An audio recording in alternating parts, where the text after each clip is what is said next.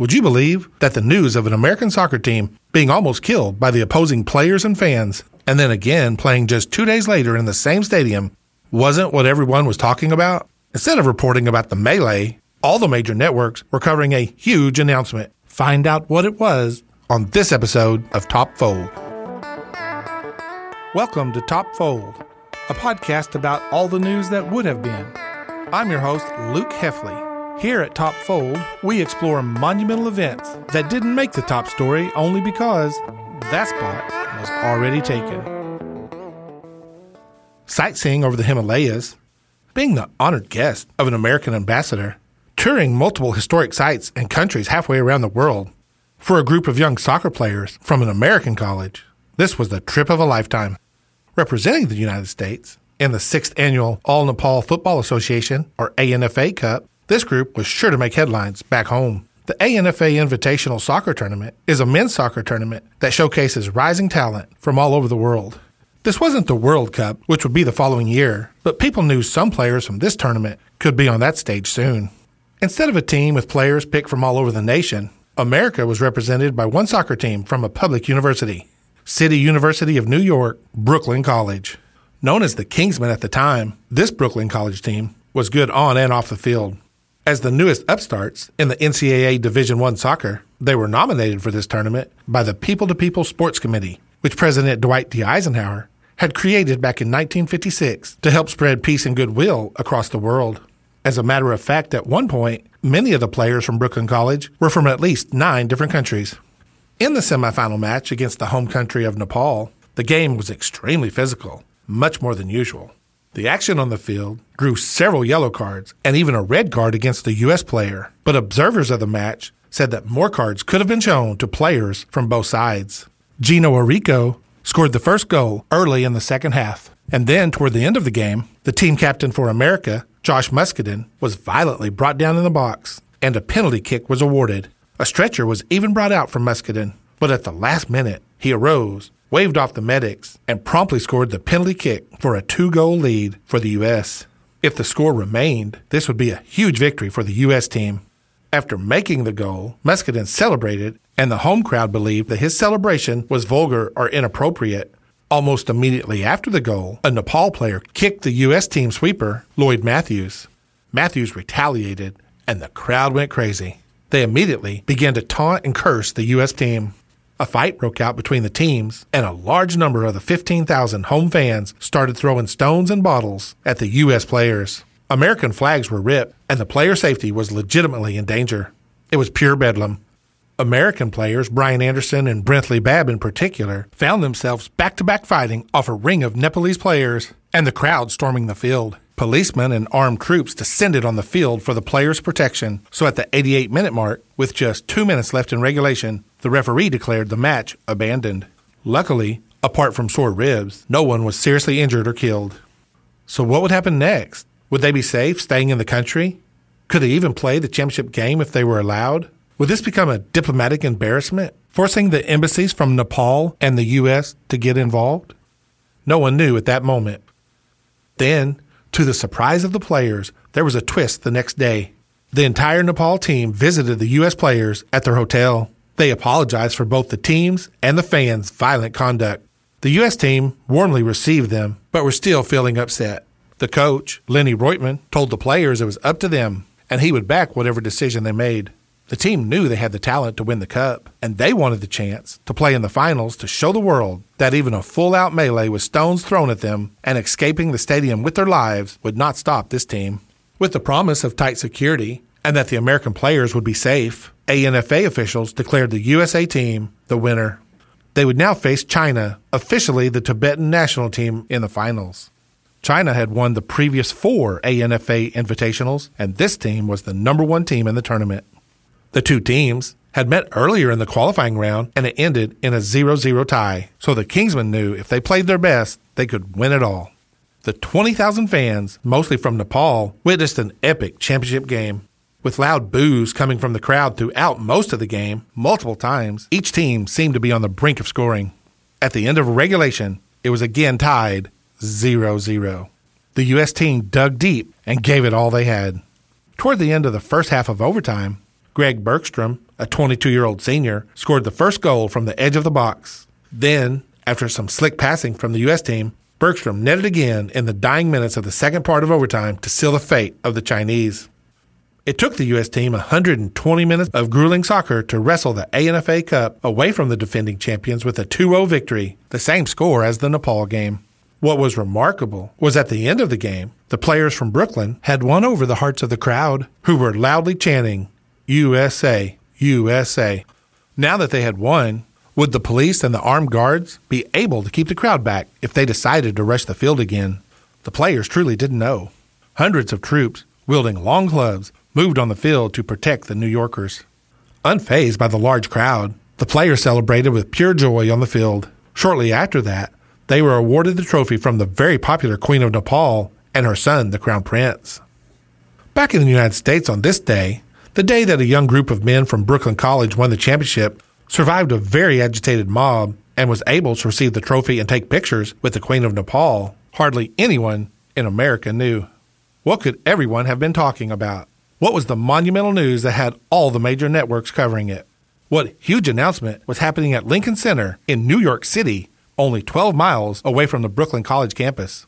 Instead of hearing about the Kingsmen surviving a melee and then winning the championship cup halfway around the world, Americans were learning that a well-established business was about to change everything.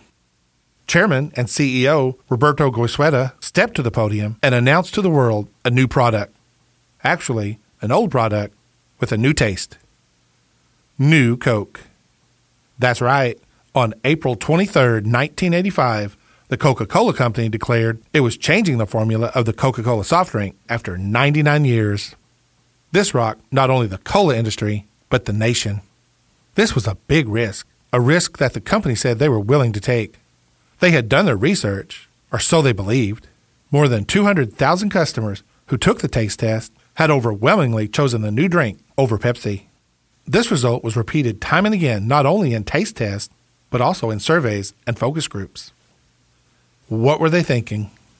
Well, for almost a century, Coca-Cola was king. After World War II, Coca-Cola had over 60% of the market, but by 1983, that had declined to less than 24%.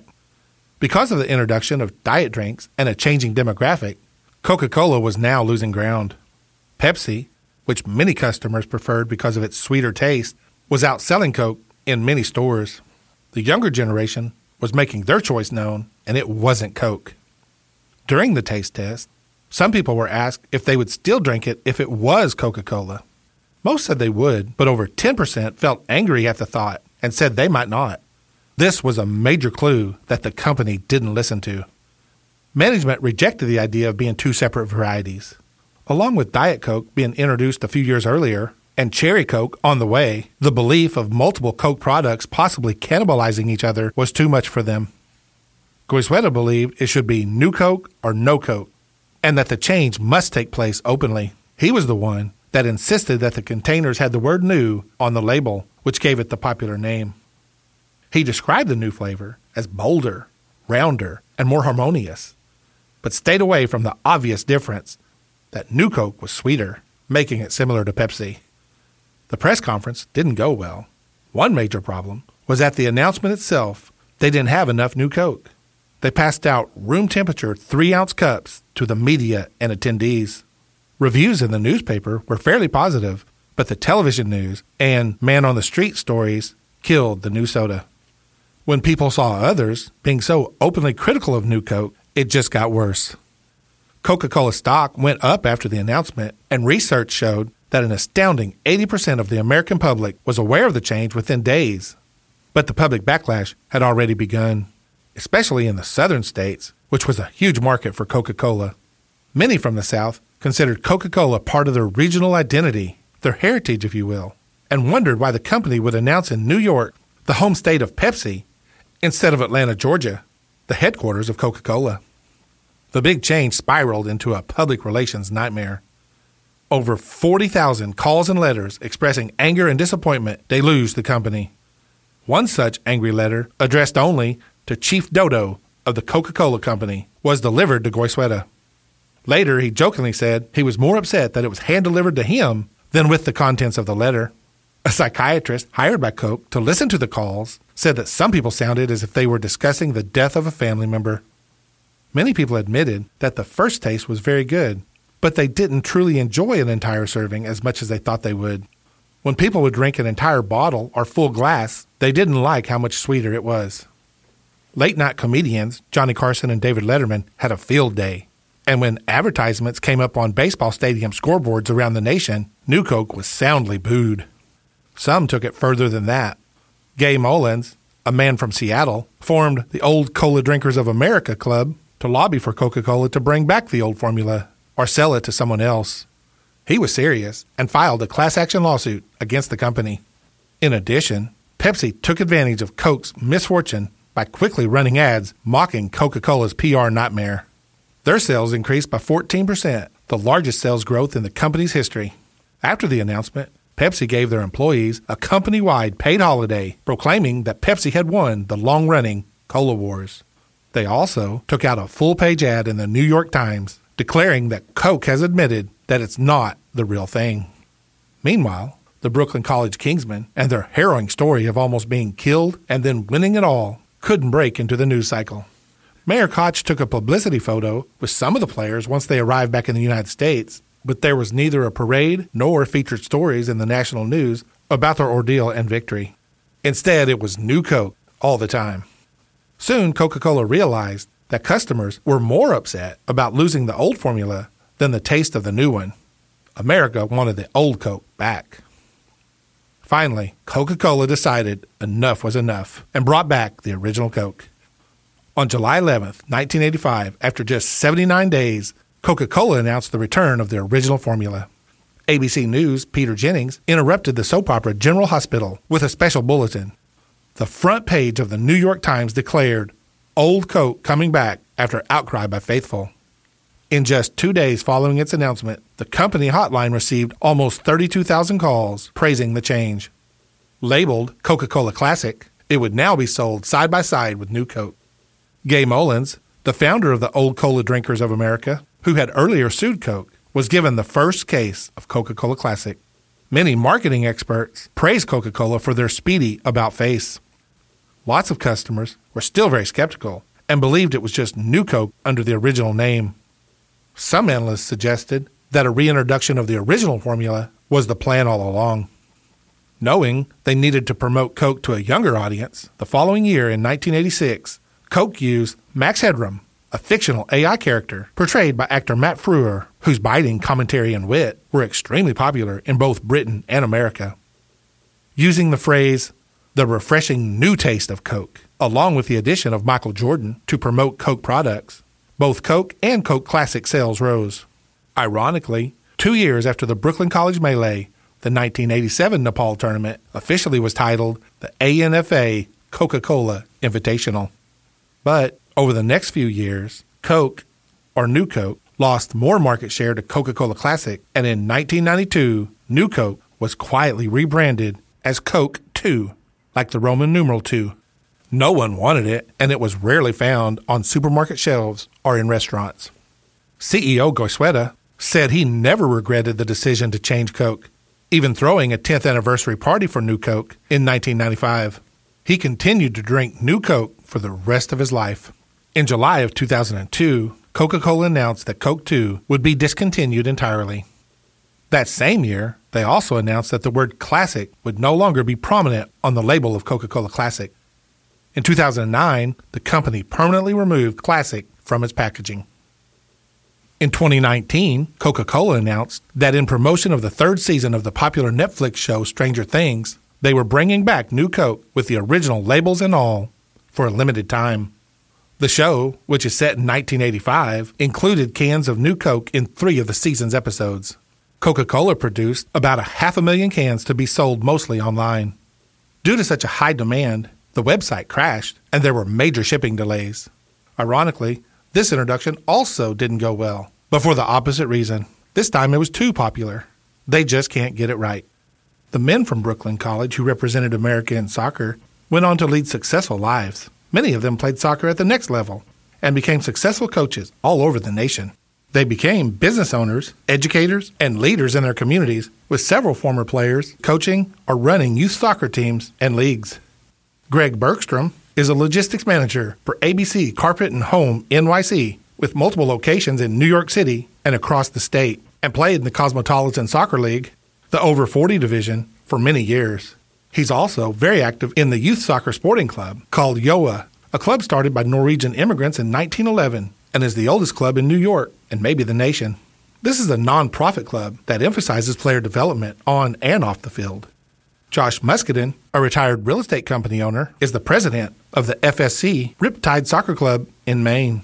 Its goal is to not only compete on the national level, but to also encourage the spirit of fair play and sportsmanship among its players.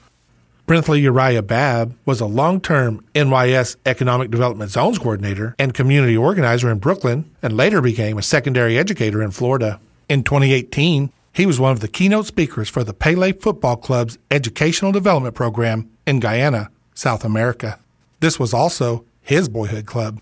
The program aims to empower young soccer players to overcome poverty by building confidence, self-esteem, and ambition through the power of sports and education. He gave a presentation on conflict resolution to scores of student-athletes and parents. Coach Lenny Reutemann was a highly successful coach for many years, bringing Brooklyn College into Division I and defeating much larger universities up and down the East Coast. He finished with 138 victories, the most in school history. Reutemann was even the assistant coach of the 1988 United States men's national team and has coached games in at least a dozen countries. Highly sought after, he has taught multiple clinics all over the country for young people who want to learn the game of soccer. He lives in southern Florida, not far from Babb, and they frequently talk, mostly about family and soccer. In doing research for this podcast, I was able to talk to Coach Reutemann, Uriah Babb, and a number of players from the 1985 U.S. team. It doesn't take long to hear the passion in their voices when they talk about the melee they experienced in Nepal and their lives in the sport of soccer. There's so much more to this story. I'm hopeful of creating another podcast soon that is much more in-depth with first-hand accounts from the entire team.